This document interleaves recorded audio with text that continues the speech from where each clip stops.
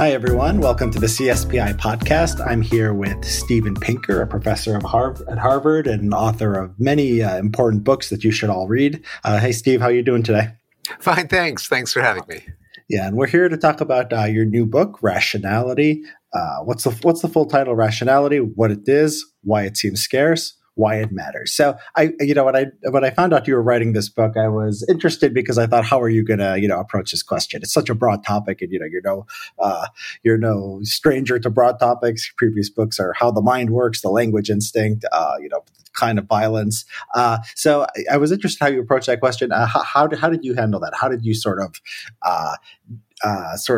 narrow the question and understand the concept of rationality in the book? The heart of the book is a set of chapters on tools for rationality that I think many scientists and academics and psychologists and social scientists feel should be part of the everyone's mental toolkit. Everyone should understand the basic idea behind Bayesian reasoning, that is, evaluating beliefs in the face of evidence, distinguishing causation and correlation, logic, critical thinking, probability, game theory. These are just essential to being a rational, educated person. But I was not aware of any source that put them between two covers and tried to explain them to an intelligent, literate audience. At the same time, each one of them provides an opportunity to discuss some of the very interesting findings from my own field of cognitive psychology, namely, what are the ways in which people tend to be irrational, the fallacies and biases and heuristics and errors that have been made famous by the work of Daniel Kahneman and Amos Tversky and behavioral economists. So I wanted to contrast the normative benchmarks for rationality with the ways in which we tend to backslide away from them. I wanted to make the case for rationality that being rational doesn't mean being a cold, boring, nerdy Spock type, including its role in moral progress. And unavoidably, I had to take on the question of why does the world seem to be losing its mind? Why is there so much fake news, quack cures, conspiracy theorizing, post-truth rhetoric, paranormal woo-woo? It would seem that in an era in which we're, on the one hand, technologically and scientifically more sophisticated than ever, that we're drowning in malarkey and flapdoodle. Yeah. So what is the case for rationality? You explain, I think, rationality, I mean, as I understand it, in the way you presented the book, it's that once you accept rationality and you have to start with a premise, right? Different premises, and then you can, build from a series of steps, get somewhere, right? And what is the case for, what is the case against someone who just says, I don't want to be rational in the first place? I think life is richer if I live in sort of a mythical universe where I walk around and, indulge my instincts and just have fun. What is the argument for rationality as a normative principle? It's a peculiar argument because as soon as you ask for the argument for anything, you've already committed yourself to rationality. It's a debate where you show up, you lose, because the very idea that I'm going to try to persuade you of anything, including the case for rationality, means that we've already signed on to the idea that you should believe things because there are reasons, as opposed to, say, being bribed, being threatened, being intimidated. So you've already signed on to it. And, once we're having the conversation, which means there's a sense in which you've already lost it, then you can also point out that rationality is not opposed to pleasure, enjoyment, emotion, human relationships. Rationality is always in the pursuit of a goal. It's not just spinning out true thoughts. You could crank out the digits of pi till the end of time. You could crank out incredibly trivial and boring true statements generated by the laws of logic. That wouldn't count as rationality. We deploy our smarts to attain goals, and those goals certainly can be pleasure at the joys of life. I think when people contrast reason and emotion, thinking and feeling, what they often have in mind is a conflict between different goals, like feeling good in the moment versus how you feel the morning after, or the week after, or the year after. Namely, how do we trade off immediate gratification to longer-term goals, and also how do we trade off goals that conflict among people when there's a zero-sum aspect to some of our interactions. Namely, there can be goals that an individual pursues that conflict with goals that other individuals pursue, and that's another case in which it seems as if that there are limits to rationality, but it's ultimately rationality that allows us to grapple with those trade-offs. Yeah, I think that's right. I mean, so I guess a different way to ask that question: is there a rationalist case against rational irrationality? As far as, okay, I accept your arguments, I participate in this project of having a discussion and giving reasons for my belief, but as when it comes to religion, when it comes to politics, when it comes to my ultimate views of the universe, there's no instrumental reason for me to believe in the truth, so I'm going to indulge in whatever I feel. Like, most people don't think like this, but actually, I think most people do think in that monologue that you just not consciously shared. I hope not consciously, but I think that's a huge part of the answer to the puzzle that one of the puzzles that motivated the book, namely, why does it appear that humanity is losing its mind? How could any sane person believe in QAnon or chemtrails, the conspiracy theory that jet contrails are really mind-altering drugs dispersed by a secret government program? And part of the answer is that people are, in fact, most people, most of the time, are rational about their day-to-day lives, about holding a job and getting the kids to school on time. They have to be. We live in a world of cause and effect, and not of magic. So if you want to keep food in the fridge and gas in the car, you pretty much have to be rational. But then when it comes to beliefs like cosmic metaphysical beliefs, like beliefs about what happened in the distant past, in the unknowable future, in remote halls of power that we'll never set foot in, there people don't particularly care about whether their beliefs are true or false, because for most people and for most times in our history, you couldn't know anyway.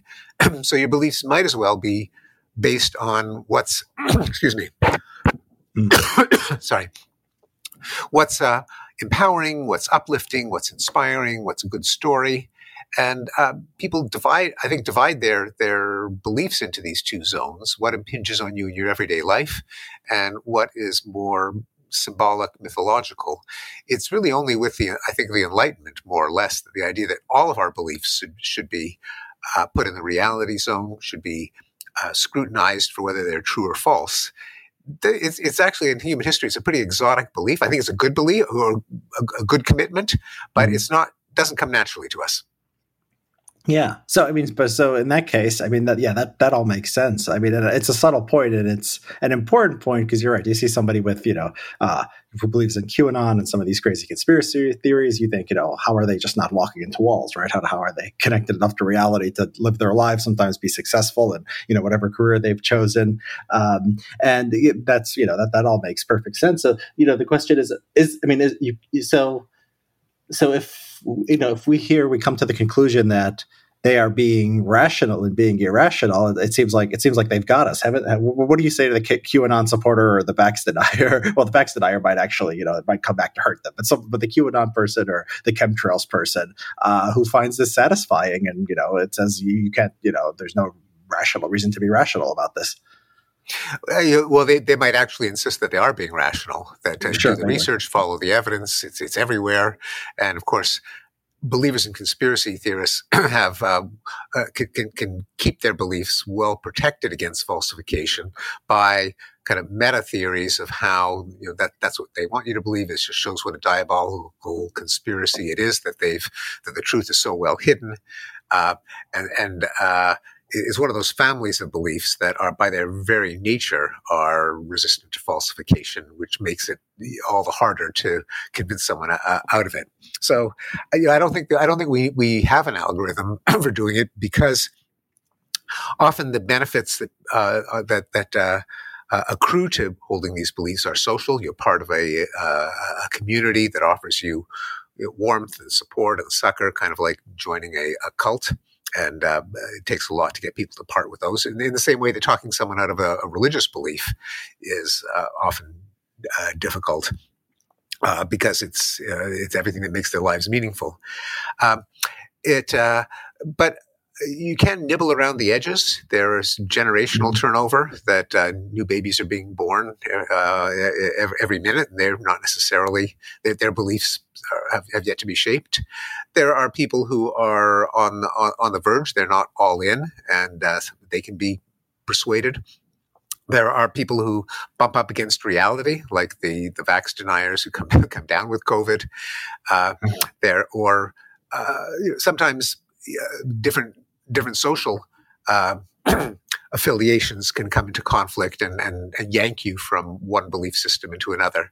I had a conversation with a journalist named Ellen Cushing, who, as a teenager, got sucked into the belief in the Illuminati theory and she had a high school teacher who amazingly promoted it in class, and it sounded intriguing to her. And then she tried to convince everyone she knew. Then she grew up in Berkeley, and it soon became clear that the Illuminati theory was deeply anti-Semitic, which in Berkeley is deeply uncool. And she had to decide, is she going to be an anti-Semite or is she going to be a believer? And so that one social norm pulled her out of another. So I think we don't have an algorithm to cure people of cult beliefs, but it has to be approached from a variety of directions. Have you thought about, the way some people get into like comic books or they get into Dungeons of Dragons? So they seem to indulge this, there's this need for a fantasy world that they can live in, and they form communities based on that. And then some people believe in, chemtrails or QAnon or something. Do you think that's speaking to the same human need? And it seems like if they are, maybe we'd try to, subsidize comic books or something to give some people right. what they need. Absolutely, it is, and it's been noted that QAnon is like a kind of an online gaming platform where you spot clues, you get rewarded for ever more ingenious deconstructions. People avidly follow each other's sub theories. So I suppose, constructive alternatives might be one way. But the thing is that in such a vast society of so many diversions, how do you offer one source of competing amusement that will suck people out of the destructive ones, as opposed to Marvel comics or Dungeons and Dragons? I think that has to be part of an approach, because it'd be maybe a great world where everybody could get into like healthcare policy or the specifics of global warming and carbon tax and what would be a good policy, but that would be like an idealized democracy. That's probably unrealistic. So maybe we have to think about what kind of institutions and things would actually appeal to people that can be sort of a counterbalance or a substitute for these other harmful, more destructive beliefs. Yes, well, ideally, it's very hard to engineer this from the top down, but there are, there was a time, and there still exists these things called, the service organizations, the Rotary Club and the Lions Club and Kiwanis, where it offers people the community and warmth of traditional religions, or cults for that matter. It often directs their activity toward constructive activities, building burn units for children in the case of the Shriners, eliminating eye disease in Africa in the case of the Rotary Club. The thing is that they are deeply square and uncool. Yeah. And which is a shame, because they have been kind of mobilized to do good work. There was a time, at least in the 60s, when joining the Peace Corps was pretty cool. Granted, its own track record was mixed. So ideally, there would be outlets for our need for affiliation, meaning, purpose that really do lead people to do good things. Maybe effective altruism clubs or the rationality community can serve that function. or for that matter, a lot of religions in practice. Even though I started by talking about how religions themselves are often based on fake news and conspiracy theories and paranormal. I mean, what else are reports of miracles in the Bible, but fake news about paranormal phenomena? Yeah. On the other hand, there's been a huge trend where many religions have become have liberalized, secularized. They've been, Reformed Judaism and liberal Protestant denominations, and the Ecumenical Council of the Vatican. The Mormons periodically get revelations like, maybe African Americans don't bear the mark of Cain. Maybe polygamy is not such a good thing. So religions can change, expediently, but in ways that and the direction tends to be away from literalism, fundamentalism in many religions. And so they could, in theory, be kind of morph into service organizations and do-gooder clubs. Yeah, I mean, well, that reminds me, because one thing in your book that, the book is about, it's obviously pro-rationality, says we need more of it, but the process you describe in religion seems like a little bit of a flight away from rationality, because you point out here, and you also pointed out, I think in Better Angels, that the most rational Christians, were the ones who tortured people until they stop being heretics to save their souls, which, utilitarian, from a utilitarian perspective makes sense. And so, I think moving away from that, you obviously think is a good thing, but it was a case of moving away from rationality. Maybe we need more rationality, but maybe we also need more compartmentalization. Like the people who are into Dungeons and Dragons have compartmentalized that from the political world, right? Well, the people who QAnon are sort of running campaigns on it. maybe that's I think that's exactly right. I mean, that really kind of zeroes in on the psychology that's involved. In both cases, the pleasure in fantasy and in hero tales and morality tales is seductive, and the question is, can you keep it in a zone where you don't literally believe in it? And when you do, it can cause real trouble. And the Crusaders and Inquisitors, one thing you got to say for them, they took their beliefs seriously, literally, which was a big problem. Now, of course, everyone could become a secular humanist, but until that day happens, if it ever will, there can be a benign sequestering of certain beliefs into a kind of mythology zone where if you're asked, you say you believe it, but you don't act as if you really believe it. Yeah. Do you? So I mean that's one problem with people not people adopting beliefs that are irrational, bringing them into the political realm. Do you also worry about belief in science and rationality slipping into scientism? Because I see that there I read these newspaper articles sometimes, and mostly in the prestige press, so they say things like experts say, scientists say, and it's never based on a meta-analysis or anything, right? Sometimes it's true, like the sun rises in the east and sets in the west. Sometimes though, it seems to be highly contentious stuff, and it seems that it's often ideologically convenient for the outlet that's putting the ideas forward. So do you worry about that, and how do we guard against this problem too of just calling whatever we like science or rationality? Absolutely. I mean, it's a built-in danger, and I don't think it's an indictment of rationality or science itself, because the power of rationality is that it can always step back and look at itself, or look at some application of rationality and say, those people that are claiming to be rational, are they really, or are they in fact irrational while claiming to be rational? Likewise in science, at least when it's done right. Someone who says, well, this is the scientific, I'm speaking the scientific truth, and someone else can say, well, no, you're not.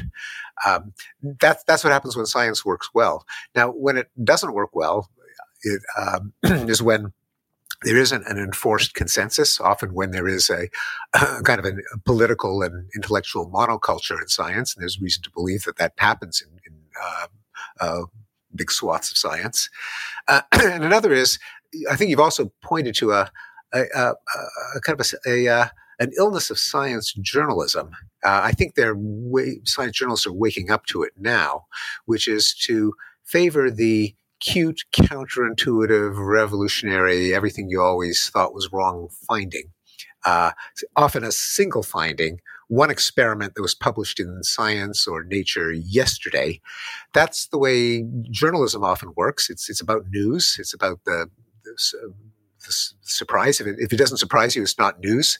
But that's really inimical to the way science ought to be done, which, first of all, builds cumulatively. So a lot of good science is reinforces a good theory rather than constant. What was Mao's term? Continual revolution. And you noted that a lot of the attention-getting claims in science journalism are not from meta-analyses, but they really should be.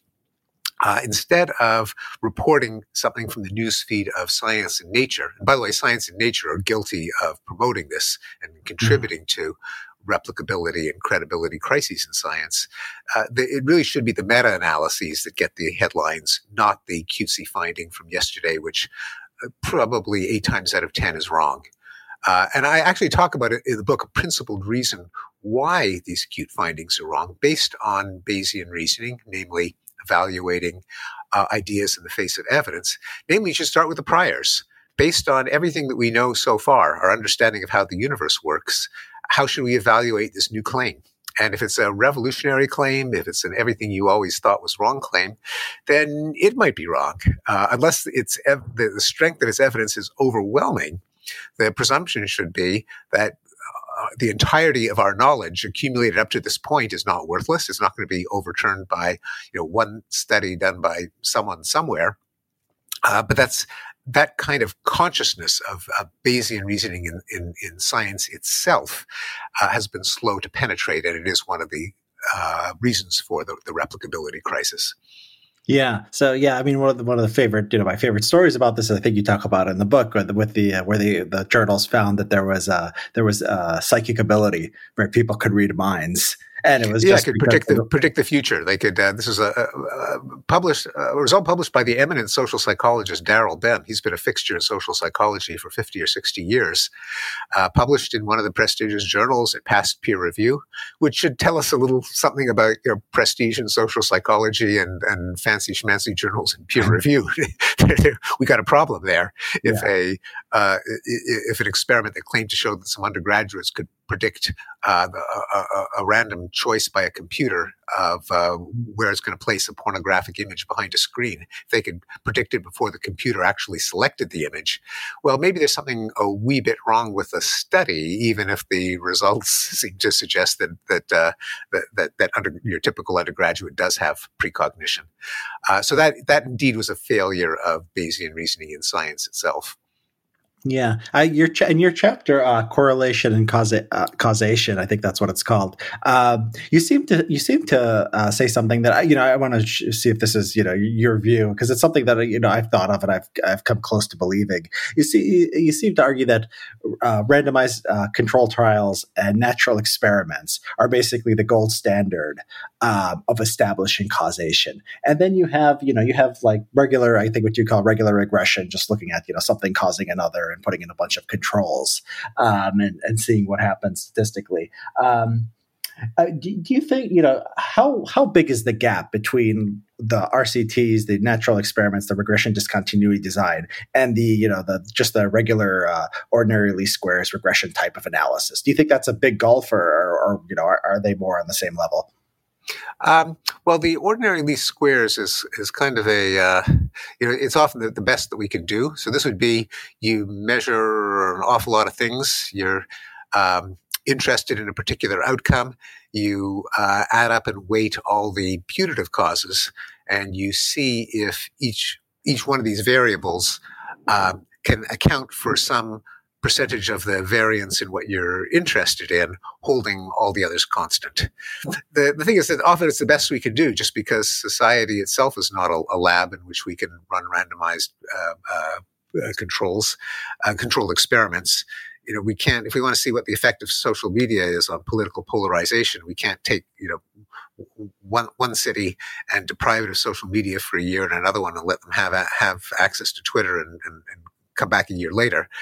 People are going to have Twitter if they want to have Twitter, and unless we have powers like Mao Zedong, we can't we can't impose a randomized controlled trial on a country as a whole. So sometimes the combination of ordinary least squares with all kinds of cleverness like regression discontinuities or natural experiments, the kind of stuff that Freakonomics made famous, is the best we can do. Yeah. Well, I mean, would you consider the possibility that sometimes the best we can do is worse than nothing? Because if we do nothing, we don't have any certainty about what we know. Well, if a method is not very good, we end up with hundreds of studies all saying the same thing, and then they say experts say, and then people take that as a real scientific finding. Is it possible that maybe just the costs of doing bad research outweigh the benefits? Well, I think what it would call for is being able to comment, bracket, put into perspective, maybe even discount bodies of research if there's reason to think that they're systematically misleading, or if they're if they are looking for the keys under the lamppost because that's where the light is good. We should be aware of that. Now, I suspect that knowing them and knowing their limitations is better than just flying blind and being completely ignorant. But that having been said, it is possible that the only quantitative method available to us is so misleading that we'd be better off not knowing it at all. But if so, there have to be reasons for stating that, and we should therefore state that reason. Namely, this whole line of research has unearned claims to precision. One ought to discount it. You can say that if one has good reasons to say that. Yeah, I think that's right. And I think that's, right in theory. And if you're just, a person trying to understand something about the world, something is always better than nothing. And knowing the limitations of that one thing is good. I worry that in the real world, in the wild, if you have 200 studies and hundreds of experts saying the same thing, and they're all based on the same false methodology, I just think the real world effects of that tend to mislead people as often or more than it enlightens. But it's a problem. Yes. It is a danger. I mean, when that happens. So yeah. Right. So one thing I was interested in. Yeah, one thing I really liked actually in the book. About this, going back to this zone of the reality mindset and the mythology mindset and how we compartmentalized. When I started trading in political science, they start us in statistics, and we learned like Kahneman and Tversky and all the cognitive biases people have and all the mistakes they make. They didn't actually teach us the other part of that, which is that people suddenly can become rational once the structure of the problem stays the same, but it's relevant to some real human problem. So you have one, you talk about this one experiment in the book where people are looking at coins and and they're not very rational, and then they're trying to catch people, see if they're following the rules when it comes to using stamps. Can you explain that real quickly? Because I just think that's a beautiful demonstration of how people can be rational with the same structure of the underlying problem. Yeah, this is a real chestnut in psychology. It goes way back. It's sometimes called the card selection task. And it is a failure of logical reasoning. That is, if you just give people 4 cards, say, you see there's a D on one side and a 3 on the other, test that rule with these 4 cards. Do these cards actually obey the rule? And you give them a D, a 3, a 7, and an F. The people, so remember the rule is if D then 3, which cards do you have to turn over? And the highly replicable result is people turn over the D, or they turn over the D and the 3. The correct answer is they should turn over the D and the 7. Because everyone agrees you got to turn over the D. That's the easy part. But you really don't have to turn over the 3. The rule says if D then 3, not if 3 then D. Right. And you really do have to turn over the 7 because if it had a D on the other side, then the rule would be dead. But it doesn't occur to most people to turn it over. So that's the classic finding, sometimes explained as confirmation bias, not exactly accurately, but good enough for now. Namely, people seek out evidence that confirms their beliefs and don't seek out evidence that might falsify them. Now, it turns out, and that it's a real result. It's not it replicates, a up the kazoo.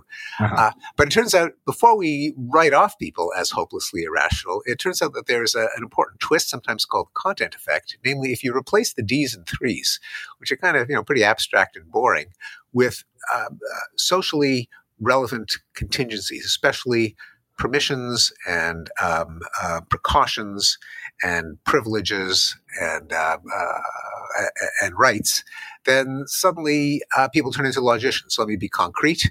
If a bar patron is drinking alcohol, he must be over 21. Now, who do you check? Do you card the guy with a glass of beer? Do you card the guy with a glass of Coke?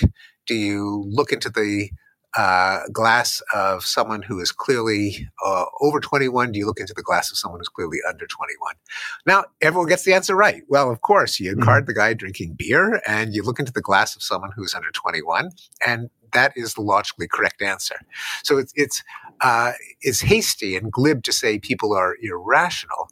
What people don't have is a general purpose abstract logical rule that they can kind of deploy like a gunslinger in any circumstance. And no matter what the content, they know this is a rule of logic and you apply it.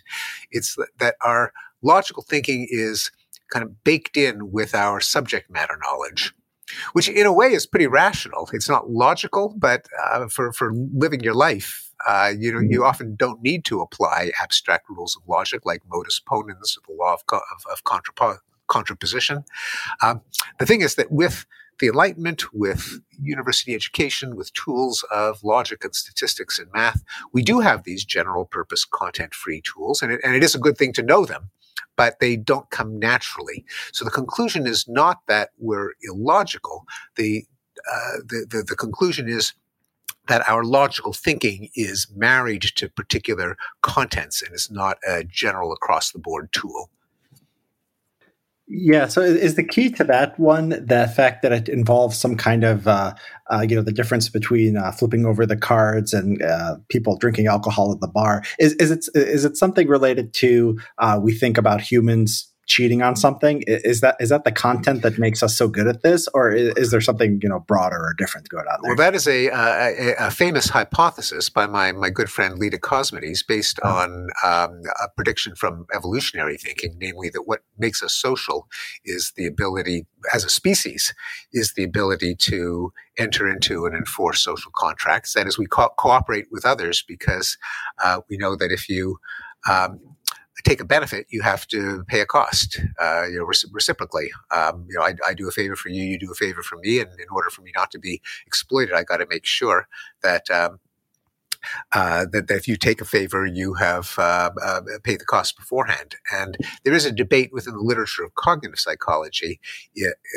namely, what kinds of content turn people into logicians. It can't be any old content, Right. but certainly, when it comes to detecting cheaters, which is equivalent to falsifying an if-then rule, the if-then rule in this case being if you take a benefit, you have to pay a cost, it sharpens the mind. People are very, very good at that. Leda Cosmides has debated other cognitive psychologists who claim that there are other circumstances that can turn people into logicians. I think she is pretty much right. I think she herself has also noted that there are other salient, evolutionarily relevant forms of reasoning that can also turn us into logicians. Detecting cheaters isn't the only one. Taking precautions might be another one. We live in a world of dangers. Something like if you get on a bicycle, you should wear a helmet. That's another category of if-then rules that people are pretty good at falsifying as well.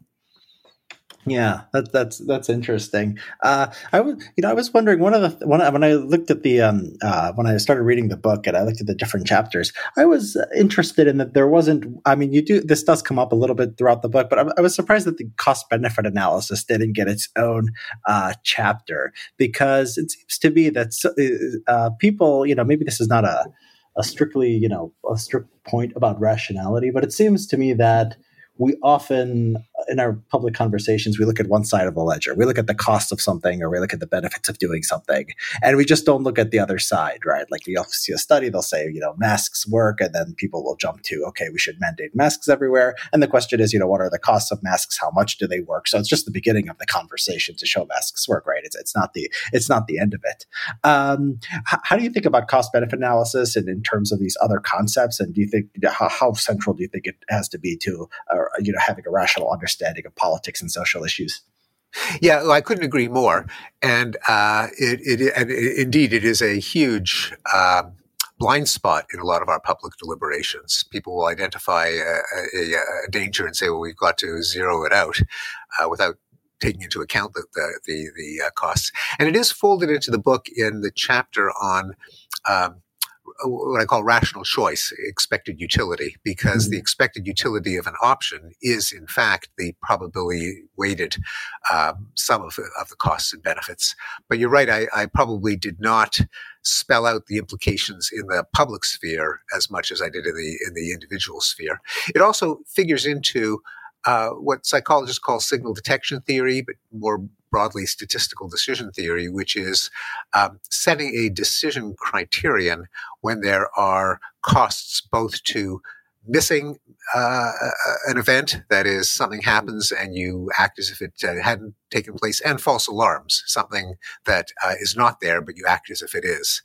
And that is kind of a hybrid of Bayesian reasoning, namely evaluating the likelihood of some event or outcome or idea, and rational choice, namely weighting up the costs and benefits of each kind of error. And so, I could have played up more the relevance of cost-benefit analysis in public choices, but those are the two chapters in which that idea is explained. So, things like we know about it in the case of legal decision-making, and how do we trade off the danger of falsely convicting an innocent person versus falsely acquitting a guilty one, and where the costs and benefits there are reckoned partly in moral terms instead of in dollars and cents, but the logic is the same. But yeah, in case of masks, there's both it really takes place at two levels. One of them is what are the or lockdowns or any other policy, what are the net benefits and costs, and the other is what are if we get that wrong, how bad would it be? That is, do we err on in the case of caution, how much of a risk should we take? What's the worst thing that could happen if we're wrong in each of the two ways of being wrong? Yeah. This influenced my thinking of COVID, because I at the beginning you didn't know what the worst case scenario was. You knew it could be we didn't know the total fatality rate numbers coming out of China were in some cases absolutely massive, and that was a possibility. As time went on, we had some experience. More people got vaccinated, more people acquired natural immunity, and so it seems like to me the whole calculation changed, and just the amount of people that could be killed, and sort of the error bars just sort of contracted. And it seems like we never we never changed our thinking. We still stayed at the same mindset where we were at the start of this. And that's an important point. You have to look at. I couldn't agree more. And one thing that I didn't talk about at all in the book, but that could have been there if I had another chapter, is I guess what they call a public choice theory. That what are the different incentives of the decision makers, like the public health bureaucrats and everyone else. And because the signal detection or statistical decision theory, which I do explain in the book, has different payoffs for those different parties, those the principals and the agents, there can be some unexamined irrationalities in our decision making, where we're doing what's best for bureaucrats, covering their anatomy, than for the public as a whole, and that should play a more prominent role in our decision making. Namely, the experts have their own set of incentives. They ought to be acting in the interests of people, but they don't necessarily.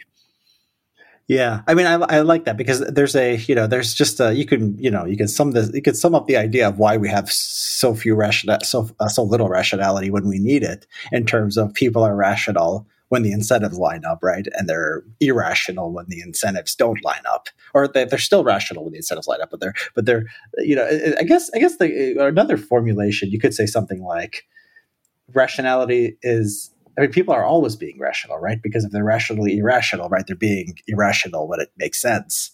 And so, in that sense, rationality is pro-social in some circumstances, right? And it's antisocial in other circumstances when you're, believing in QAnon and voting on that, to fit into some community. And the question is, right, how do we take rational humans as they are, and then we try to create incentives where there's more situations where, where their rationality can be put in a pro-social direction. Is that basically, is that a sort of a solution to this at the broadest level? Yeah, absolutely. And that is a big part of the resolution of the puzzle of how can a rational species embrace so much codswallop and nonsense and conspiracy theorizing. Namely, rationality is always relative to some goal.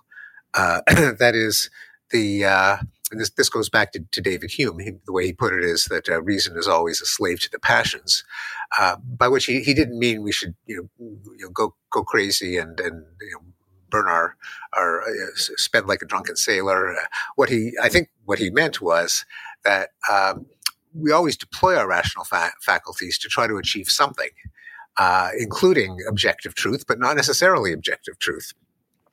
We can, and if someone is saying things that earn them prestige within their own clique, their own community, conversely, if they're avoiding things that would make them a non-person in their social circle, there's a sense in which that's not rational for them, for that goal being, being accepted by your buddies, the people who will determine your social fate. It's irrational for the society as a whole if everyone acts that way, because the higher order goal that we all ought to strive for is an objective understanding of reality. And collective rationality often comes from implementing rules, norms, institutions that whose goal is objective understanding rather than local social acceptance or empowering stories.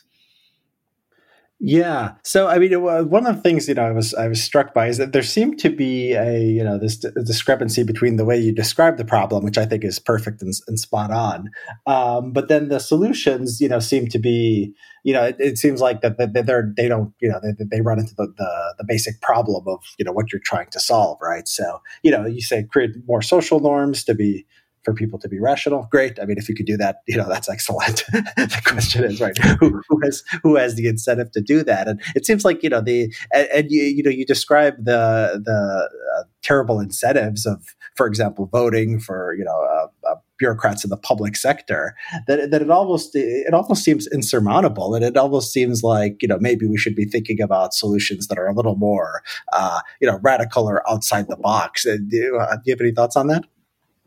Yeah, I don't think it's intractable and hopeless, because we do have institutions that are better than their alternatives, which don't mean that they're perfect. But in general, science has been not done a bad job at discovering the truth, although with obvious lapses and reversals and blind spots, which themselves can get overcome over time. So science is doing something right. Liberal democracies are pretty nice places to live compared to a lot of the alternatives. And so sure. Mechanisms of free speech and popular representation are probably better than theocracies or strongman societies. For all their flaws, some things are better than other things, which doesn't mean that we can't identify their flaws and try to make them better still. And indeed, we know that a lot of voting systems, so better than in hereditary monarchies, but there are irrationalities that are built into voting, especially when you have first past the post kind of winner take all systems. We know what the irrationalities are. We also know that no system is perfect, but that some are better than others.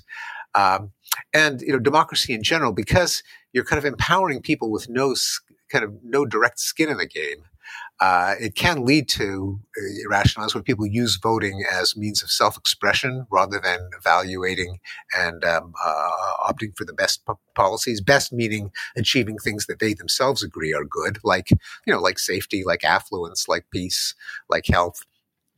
And there may be alternatives that we're slow in exploring, especially in the United States, which is such a kind of lumbering government and society. We're maybe because we're so big, we tend not to be as innovative as some of the smaller countries. But maybe citizens' councils where some people are drafted to work out a policy, but they're politically diverse, but they have to sit together in a room and recommend something, having studied the problem. That might be conduce more to better policies than just having everyone walking into a voting booth once every 4 years and ticking a box. Yeah. What do you think about, say, I've seen people who are monarchists make the argument that there's more, the incentives are more aligned for a monarch who wants to leave, who wants to have in a modern version of this. I think you could just look at some like the system in Singapore, for example. No, unquestionably, democracy's track record is better than dictatorship, right? As a whole.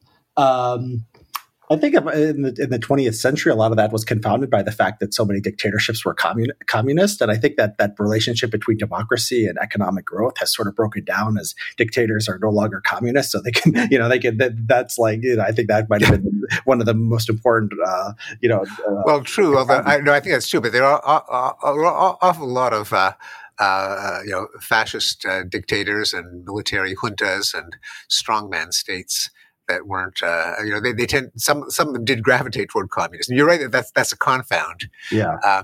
And for economic growth, there's another complication there, which is that kind of the deck is often stacked against democracies in that kind of comparison, because if democracies are rich, and they tend to be on average, it's harder to get 3% economic growth if you're a rich country than if you're a dirt poor country. Because if you start off, some pretty basic infrastructure improvements like an electrical grid can really jack up your GDP if you start off dirt poor. Yeah. If you're already Switzerland, to grow by another 3%, to expect exponential growth indefinitely is a pretty tall order, and that's going to make democracy seem less efficient at economic growth than at least poor dictatorships. Yeah. I think though, I'm not sure exactly what the literature says now, but I think often when you compare poor countries, dictatorships versus democracies. Well, if you look at, for example, the two biggest in the world, China and India, China's been doing much better than India. I don't know if that holds across all dictatorships versus democracies, but that's like a third of humanity right there. So it's an interesting data point. But China starts off a lot poorer than Western Europe or the United States. Sure. So if you start off poorer, then it's easier to get a certain amount of percentage-wise growth. I'm surprised at how little that's pointed out. Like the expectation of constant growth kind of assumes that our wealth can grow exponentially. And maybe it can. And in fact, it has been. But it's pretty remarkable expectation when you think about it. That no matter how rich a country is, it ought to get increase its affluence by the same percentages it has all along, and it's kind of a miracle that it has. I think so there's two things where if you're comparing poor countries and rich countries at the same point in history, so in 2021, the poor countries, they can adopt the technologies that the rich countries have, so they have more potential return. I think people concerned about the slowdown in the United States are not saying, well, the U.S. is growing slower than China. You'd expect that because China's much poorer. I think they make the comparison when the U.S. was on the technological frontier and leading the world in the 1950s and 1960s, they were growing at this rate, and now in the 2000s and 2010s, they're growing at a much slower rate, right? Mm-hmm. So that's the question. Why was the U.S. at the forefront of the world, and Western Europe, I think, to a lesser extent, and they were growing much faster in the 1950s and 1960s when today we're growing slower, right? That's the question. Right. And it's partly a technological question of whether there's a technological slowdown. Another is the economists talk about secular stagnation, whether they're demographic or fiscal or monetary inefficiencies or barriers to growth that we're kind of stuck with for a while. kind of and a bit beyond my expertise, my level of expertise. Yeah, or a lot beyond, I should say. Sure. Very rational of you to recognize that. Yeah, right.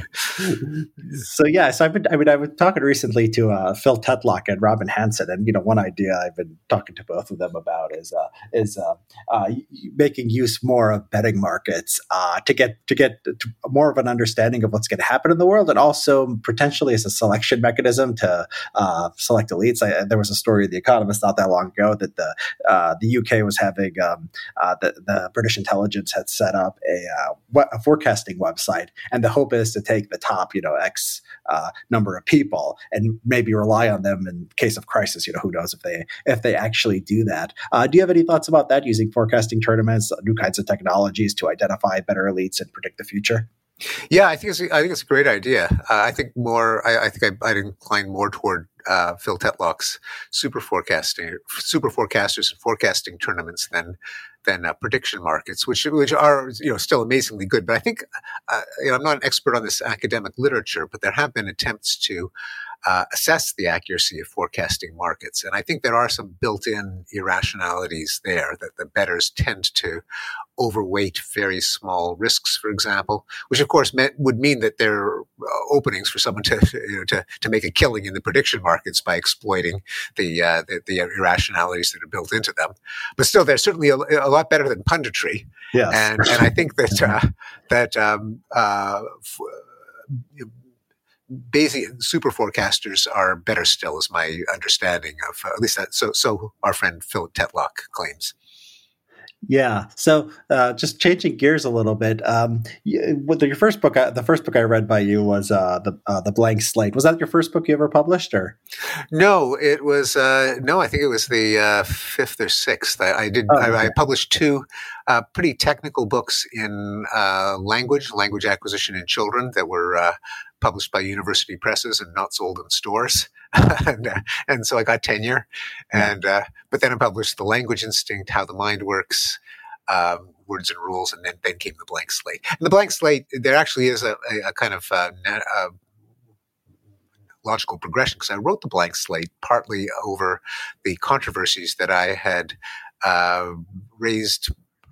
I wouldn't say obliviously. I knew that they were there, but some of the reactions to how the mind works in The Language Instinct, namely, why is the idea of human nature so incendiary? Yeah. So I just wanted to ask you, how do you? So that was the first book I discovered. I've also gone back and read some of the other ones. Language Instinct, by the way, for anyone listening, is just I just found it beautiful. I mean, I think you're a great writer, and you're proof that rationality does not foreclose the ability. Oh, that's kind of you. Thanks. Yeah, to be very literary, and be a great, sort of artistic the way you put these books together. And so I brought up The Blank Slate because I was wondering. How do you feel about the way sort of the public discussion over these things have moved? Because I read that book. I also read Judith Rich Harris, who I know you're a big fan of. And it seems like the science has advanced. The genome-wide association studies have come along and sort of I think told a consistent story. And despite the attention that you got and Harris got, it seems like the public conversation has, moved in the opposite direction. If it's moved at all, how do you feel about sort of how we think about these things and how it's changed in the last 15, 20 years? Yeah, it has. Just in the last 5 years or so, or less, the Great Awakening has involved a huge lurch back toward the blank slate after something of a window I think it opened in the late 90s and first decade of the 21st century, where it was not as taboo to discuss genetic and evolutionary influences on our emotions and thoughts and behavior. But it has that window is there are people trying to slam it shut for sure, and it is extended. The big in the blank slate, I try to identify what ought to be an empirical question in psychology, namely what aspects, what dimensions of human psychology are are influenced by our evolutionary history, acting via the genes, and which ones are the result of ontogenetic learning and enculturation. But no one treats it as just an empirical issue. They get you canceled, and that is the politically incorrect opinion on these, and it tends to be in the direction of the blank slate, at least among the left, with some exceptions like the causes of homosexuality and now of being transgender, where the politically correct position there is all nature, no nurture. but in general, it's all nurture, no nature. And the blank slate tried to explore what are the hot buttons? Why does this empirical issue get people so roused up? I identified a small number, 4 fears that human nature raises in people, mostly, largely in the left, but not entirely. The right has its own taboos as well, and they have been, revived in the last few years, expanded to the point where, when it comes to racial differences, which is one of the big third rails. That is one of the reasons that people want to believe that we're blank slates, is that it makes innate differences between the races impossible. If we're all blank, then 0 equals 0 equals 0, and it would just be scientifically impossible for races to differ. And so you wouldn't even have to have the debate; it would be impossible. Everything is due to learning and enculturation. Now, the converse doesn't hold. It could be that there's a rich universal human nature and no differences between races. We're all humans. We all have the same human nature, but just to build a kind of a safe zone around the equality of all races, it's often been expedient to deny that human nature exists at all. Now, that has expanded so that even culture now, which used to be the alternative to nature in explaining ethnic differences, has now been demonized. And if you even say that there are cultural explanations for the different fates of ethnic groups, right, you could be canceled. It has to be all racism all the time. That's the only permissible explanation for ethnic differences. Yeah. So, I mean, I agree. That's the sort of the lay of the land. So it seems like, there was once a genetics versus cultural debate, and now forget about it. Not anymore. Yeah, right. Right. The culture is sort of the far right of the debate, and the genetics has fallen off. Yeah, I know. It's blaming the victim. It's the culture of poverty. It's the model minority. There are all kinds of stigmatizing labels within academia and journalism for that family of ideas, which used to be the politically correct alternative to genetic explanations. Now it too is politically incorrect.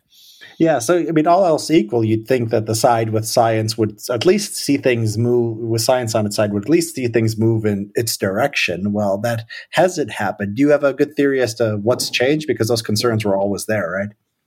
They were always there, and it's not clear what caused the sudden this awakening of the last 2 to 3 years. Partly they're, and I think I think it's an interesting phenomenon to try to understand, and I don't think we do understand it. I did identify the four fears of human nature with a blank slate, and a lot of the features of what we now call cancel culture were there starting in the 70s. People promoting, advancing, especially when certain taboo hypotheses, such as innate racial differences, were physically assaulted. They were fired. They were, or in the case of my Harvard colleague E.O. Wilson, who did not advance hypotheses about racial differences, but just in universal human nature. But he famously had a pitcher of ice water dumped on his head at the meeting of the American Association for the Advancement of Science. A bunch of academics, left-wing academics, signed a manifesto denouncing him.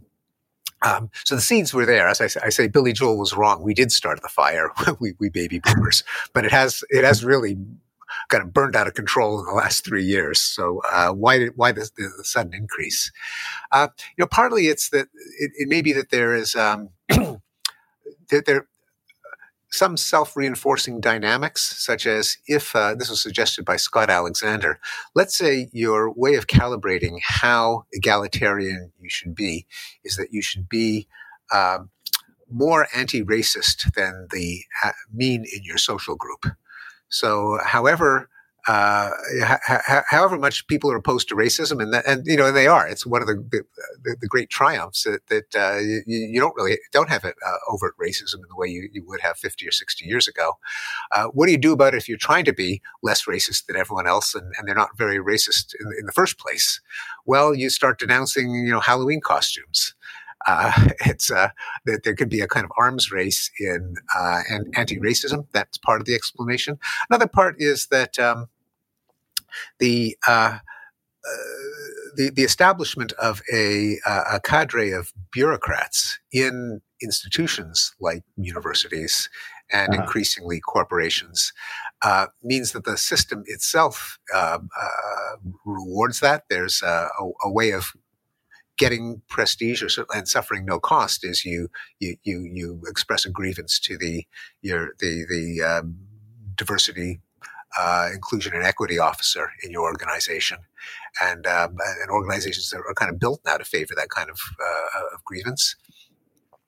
And there are probably dynamics that are just play themselves out with different subject matter in different eras. And this is I'm by no means the first to point this out, but comparisons to the Chinese Cultural Revolution, to the Salem witch trials, to the European witch hunts, to Stalinism, to McCarthyism, where you can get a regime of competitive denunciation, denounce lest you be denounced first, can kind of entrench itself. You can get spirals of silence where if you punish people who doubt something and you punish the people who say that people should be allowed to announce something, that can kind of become entrenched and reinforce itself, and we may have stepped into that vortex.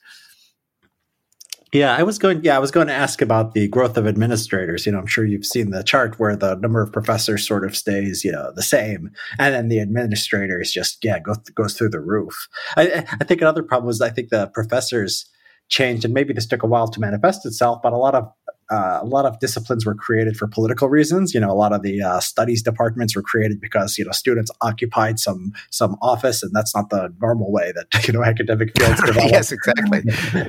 And so those people became part of the faculty, and they brought certain political commitments and ideas. I think Zach Goldberg has argued that it was the rise of social media. So if you look at the time of the Great Awakening, it takes off around 2010. That's about the time Twitter becomes popular, and you could sort of see how Twitter could facilitate this, right? You have people just talking all the time, looking for the most outrageous thing possible, sharing the craziest things, confirming their biases.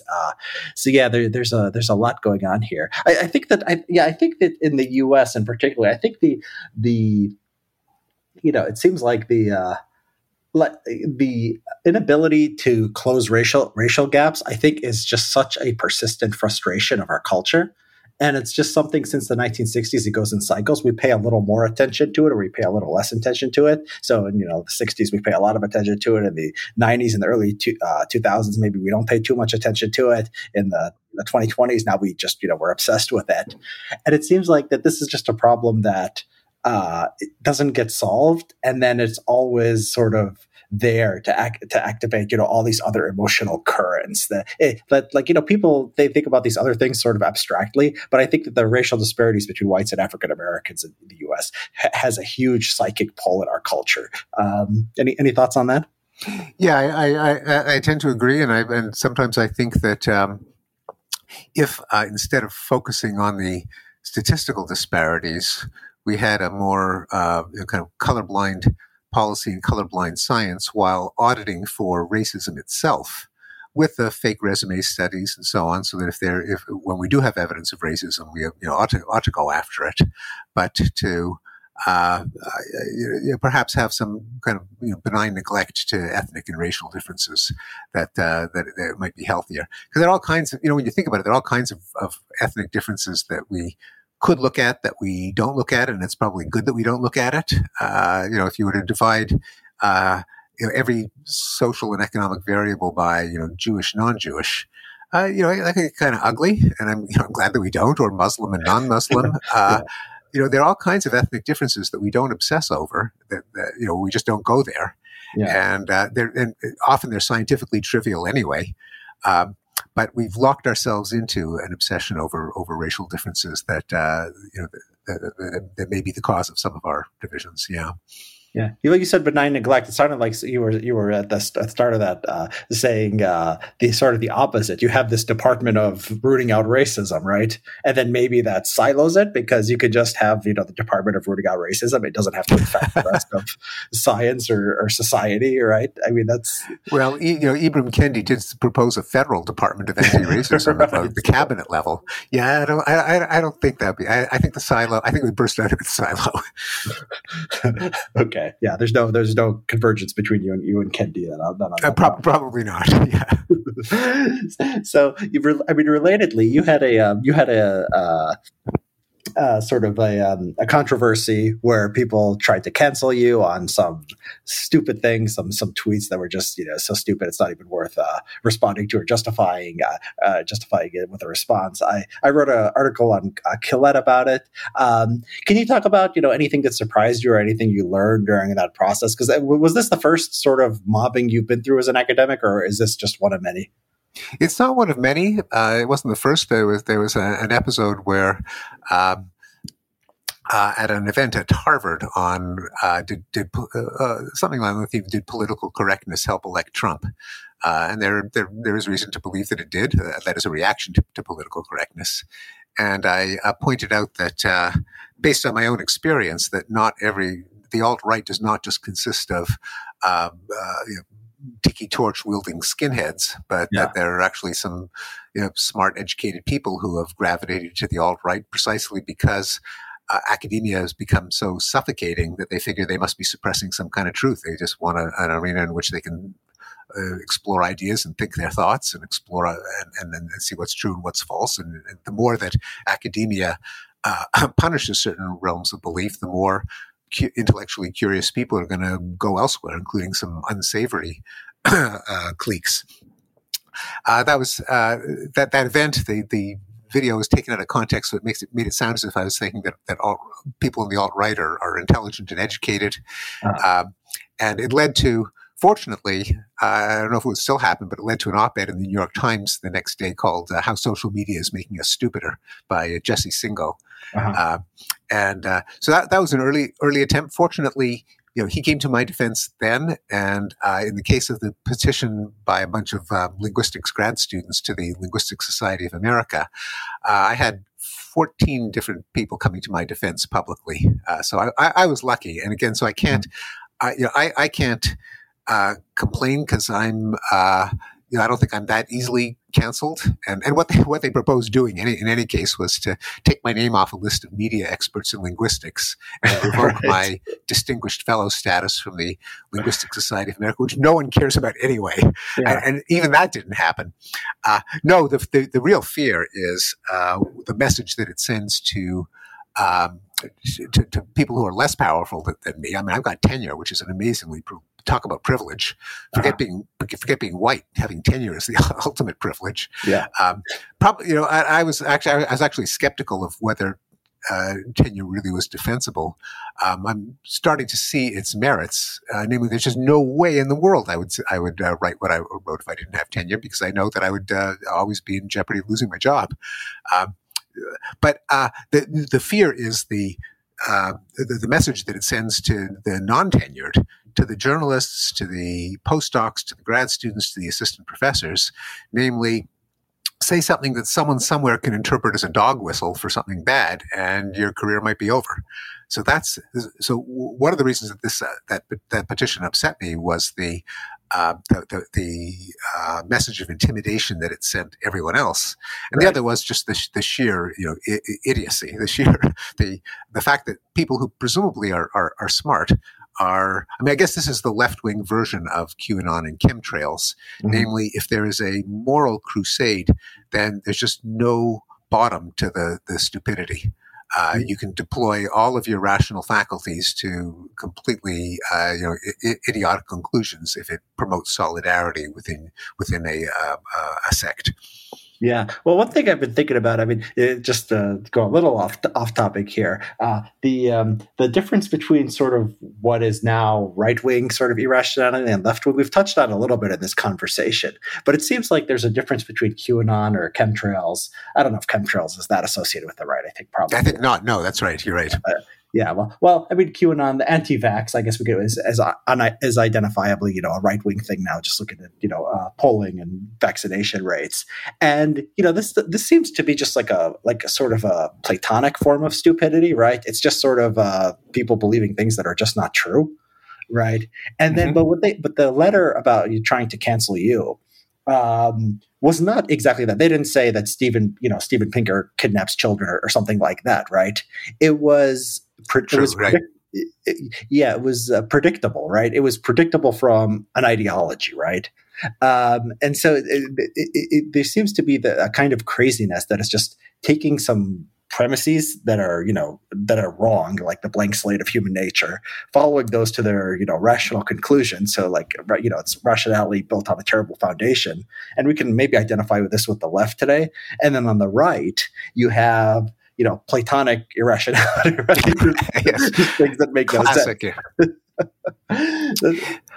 Yeah, I mean the closest maybe on the right would be the attempts to cancel the Never Trump Republicans, the Liz Cheneys and Mitt Romneys, to try to make it just outrageous that they should even even be this within that tent, this disagreement over whether Donald Trump can be the ringleader of American, the torchbearer of American conservatism. And there is doesn't seem to be a debate that they're having. But if you doubt Trump, then you're then you're radioactive.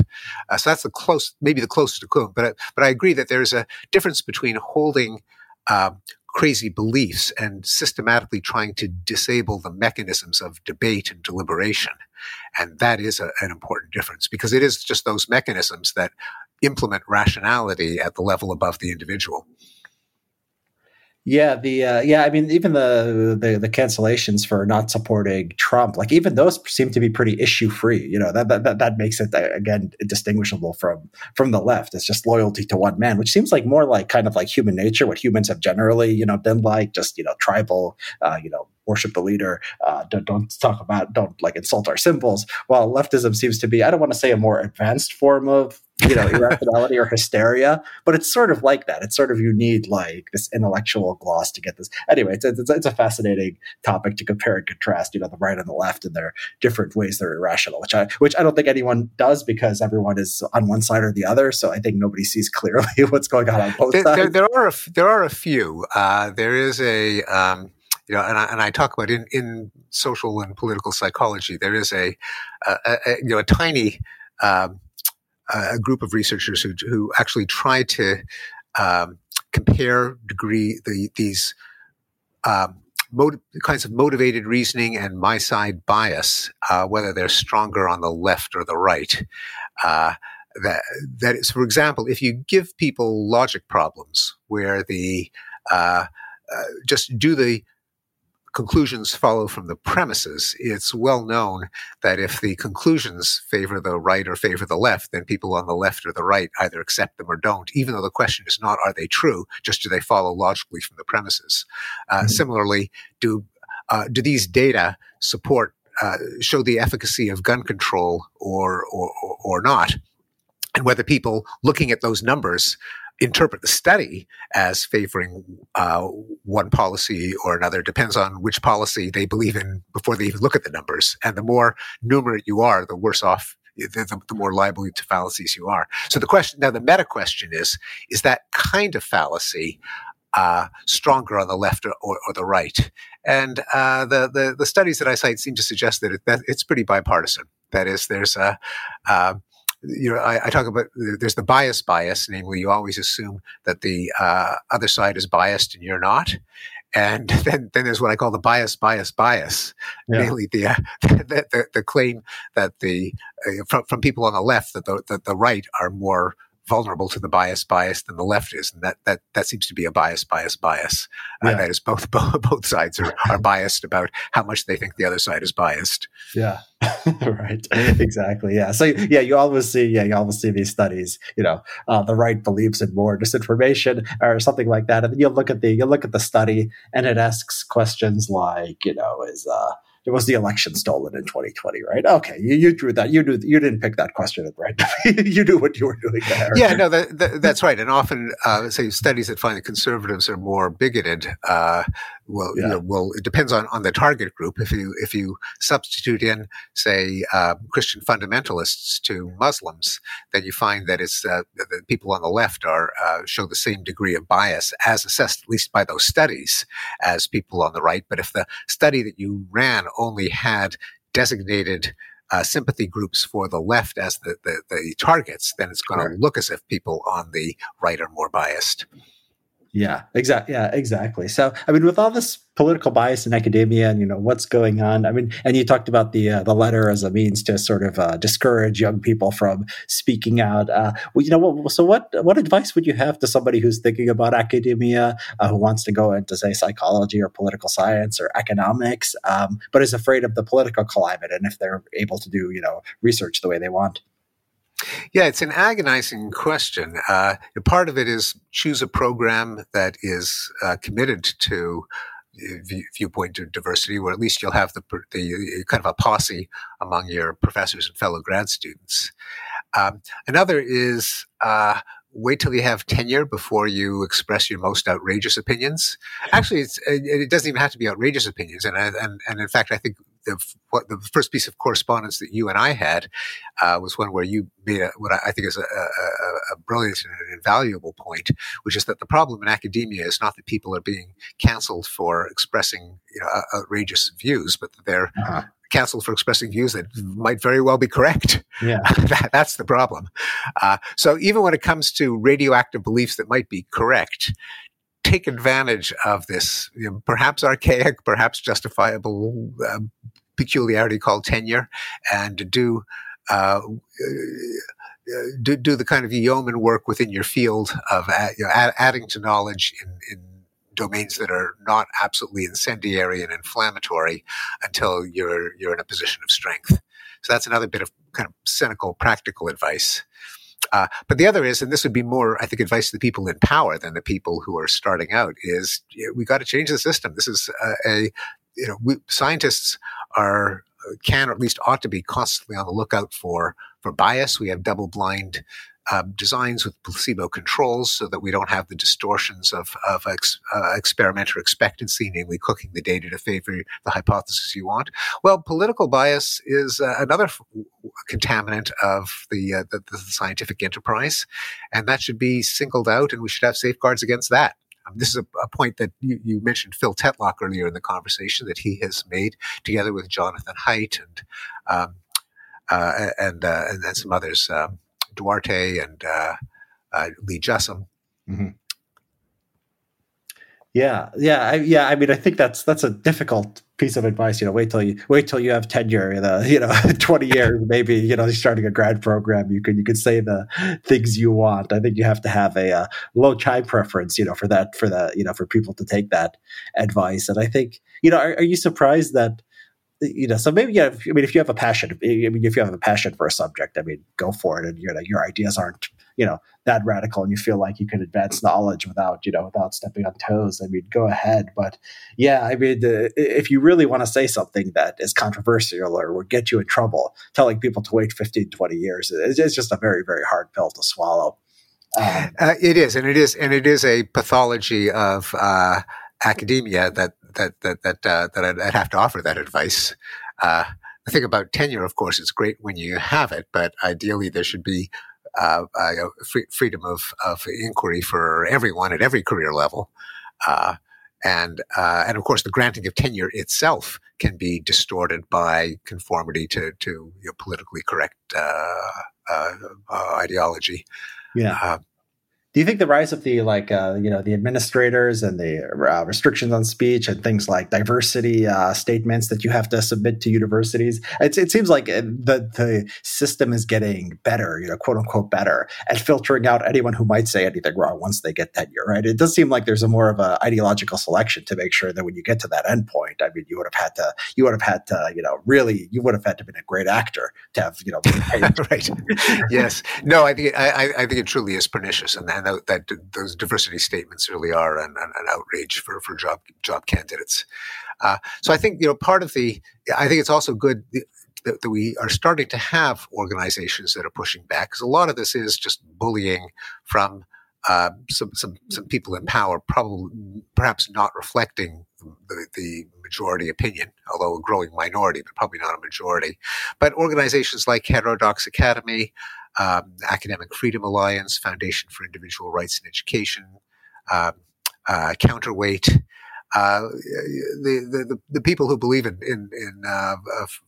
freedom of inquiry and freedom of thought really do have to organize and push back, because the institutional forces have been gaining in strength, and they become increasingly entrenched in universities. But part of the reason that they're entrenched is that going back to the principal agent problem or public choice theory, the incentives for deans and provosts and presidents so far have been stacked in one direction, namely, no one suffers any consequences from implementing these repressive policies, whereas they know that if they stand up for intellectual freedom, then they might be carried out of their office by young protesters.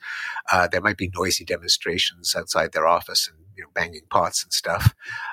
But if there are organizations that would make the life of a college president miserable if he tried to suppress academic freedom, that is, some nuisances from the other side, then probably I suspect a lot of them, if you were to interview them confidentially, would actually not believe the things that they say in their public statements. But they know what side of their bread is buttered on. They know how to avoid damaging publicity. So there should be damaging publicity from the other direction too. Yeah. Well, I mean, one thing, you talk about pushing back within the institutions. One thing Eric Kaufman has written about it for a report for CSPI, and he actually did surveys of professors, right? And, it's not like, and I think he burst the myth that there's this silent majority that's pro free speech, right? And there's a lot of ambivalence, right? Depending on, how you ask the question. But the pro-censorship, the unquestionably pro-censorship side does outnumber the pro-free speech side, and it gets worse the younger you look. If you look at PhD students versus no, right, no, they're definitely cohort effects. My memory, and actually, I did cite that in my recent interview in the New York Times Magazine, where I think they actually mentioned it in a footnote. I don't know if they named the CSPI study itself, but that's what they alluded to. That the intolerance does tend to increase with younger cohorts.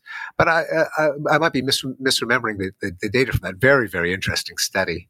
But I thought it was still a majority who were, but a shrinking majority who were at least in principle in favor of freedom of expression. Yeah, I think it depends a lot on how you ask the question. No so doubt. I think if you're thinking of just a straight up, free speech versus, representation in the curriculum, that question, people, want control over their syllabus.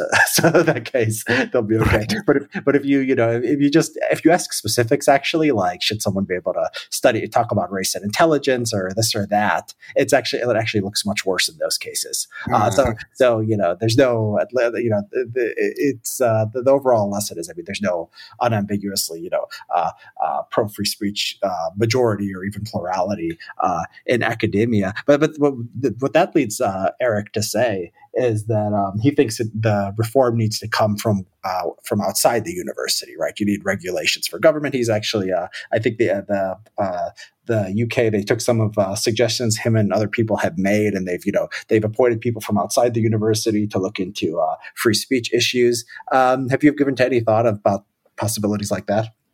Yeah, so there should be. You don't want the government to be kind of putting restrictions on content. That is, you may not teach critical race theory, as some state legislatures have tried to do. And to the credit of the Foundation for Individual Rights in Education, they have opposed that kind of heavy-handed interference on content as coming from the right as strongly as they have the abuses coming from the left. But I think it's completely legitimate and to have some kind of transparency to the process by which these policies are set, and that if there are flagrant violations of the kind of fiduciary duties of a university, such as to allow different opinions to be expressed if they're backed up by argument and evidence, then universities are just inviting external scrutiny, external control if they continue to flout them. So it shouldn't be content, but it should be the rules. That is, we may need external referees and umpires. They're not players on one side or another.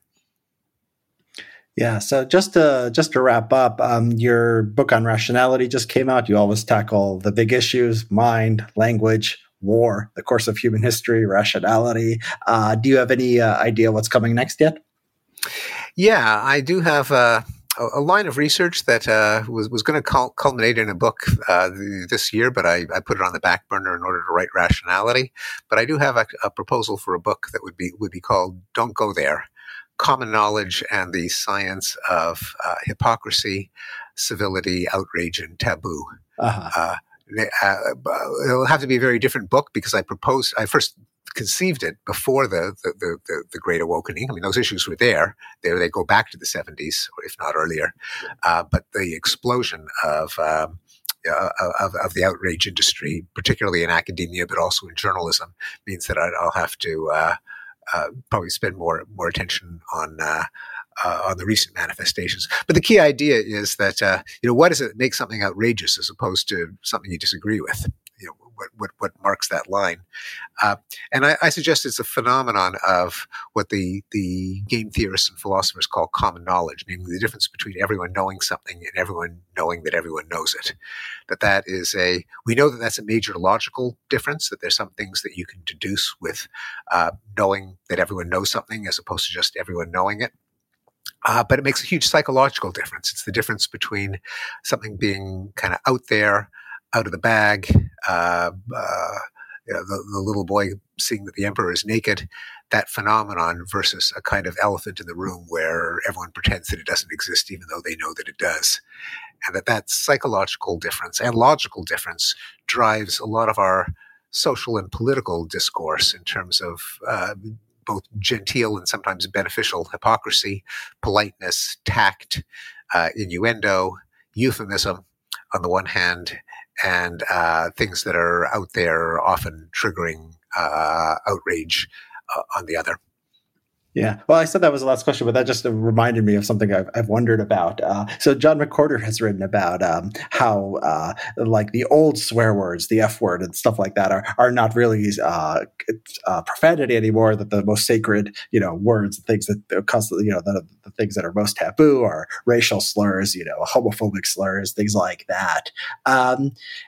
What is that? I mean, does that say something very deep about our culture, or is it possible to read too much into that? Does it have, historical precedence, or is this something strange? Because the way you talk about, I remember the way you talk about swearing in previous books. It's like when people, you say things like when people, are in pain or they want to express strong emotion, they go to the divine, they go to fornication, they go to bodily functions, right? And the fact that that's not profanity anymore, but racial slurs and homophobic slurs are. I mean, at the deepest level, sort of, what does that say about what's happened to society?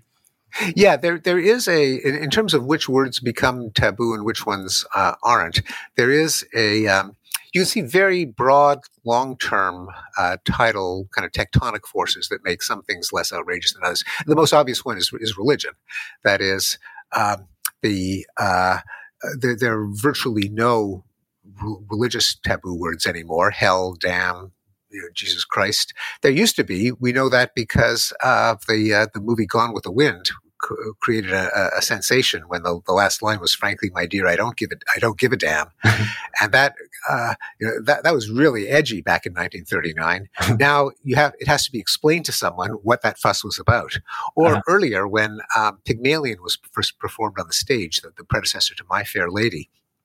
And the Eliza Doolittle character caused a ruckus when she said "not bloody likely" at an upper class tea party. And not only did the character within the plot of the play shock her fellows, but the audiences of the play itself were shocked that the word "bloody" should be said on the British stage. Again, you have to explain it. And in fact, sensibilities had changed so much that by the time Pygmalion was converted was adapted to the musical My Fair Lady, they had to change the shock line because no one would have gotten the outrage to the word "bloody." And that's when it was at the Ascot races, "Move your bloomin' arse." That had to be now, so it shows that the shock words can change over time. And in general, the fact that our cultures become more secular is partly an explanation for why religious taboo words have lost their sting and why racial and homophobic words have acquired one. On top of that, though, it isn't just the content, because the thing is that for every taboo word, there is a genteel synonym. So it's not that you just can't talk about it. It's the words themselves take on taboo status in a kind of self-reinforcing dynamic where the fact that other people treat them as taboo means that they are taboo. And so some words can drift in and out of taboo status, and it's the particular word, not just the content. But yeah, we've seen it with racial words, including ones that even 10 or 20 years ago, John can get away with it probably more than I can, but I uttered, as a linguist would say, I didn't use the words, but I mentioned them in my capacity as a linguist. I study words. How do you study something if you can't even talk about what you're studying? And probably, some enemy of mine could dig through YouTube and see me utter the N-word with a long list of other profanities that I was. Give them the blueprint if they want to make a better attempt. Shows you how incompetent those linguistic grad students were that they didn't even find that. Yeah, right. Now, maybe we shouldn't be giving them these clues. And maybe, the thing is that linguists of all peoples should know the difference between use and mention, namely actually weaving a word into your speech with all of its connotations versus discussing it at a meta level as qua word, as a word that other people say in certain circumstances. And bizarrely, that distinction, one ways in which our intellectual culture has become stupider is that distinction is adamantly denied. And that what was his name? Don McNeil, the New York Times editor who lost his job because he discussed the N-word and actually mentioned it in a discussion with some high school students. And so years later, he got sacked. Yeah. I mean, this is like primitive word magic that you can't even utter the word, that it will arouse dreadful, awe-inspiring forces. The opposite of the lesson number one in linguistics, which is that words are just conventions and their meaning comes from the way people interpret them in context. Yeah, that Don McNeil one is nothing. Did you hear about the guy teaching Chinese at, I think, USC? Oh yes, the guy who used the pause word, ne ga, in Chinese. Yes. That's the problem. And again, going back to that LSA petition, like nothing is too stupid to cause outrage. Yeah, exactly. So on that book on common knowledge, is there an estimated time of arrival, or is it still in the embryonic stage? Oh, that's just at the time that you and I are having this conversation, Rationality hasn't even hit the stores. Yeah. So I've got a lot of talking about that book, and so probably not for 4 or 5 years. Okay, no rush. I just look forward to reading everything you write. Steve, it's been a pleasure. Thanks for joining us. Pleasure's been mine. Thanks so much, Richard, for having me on.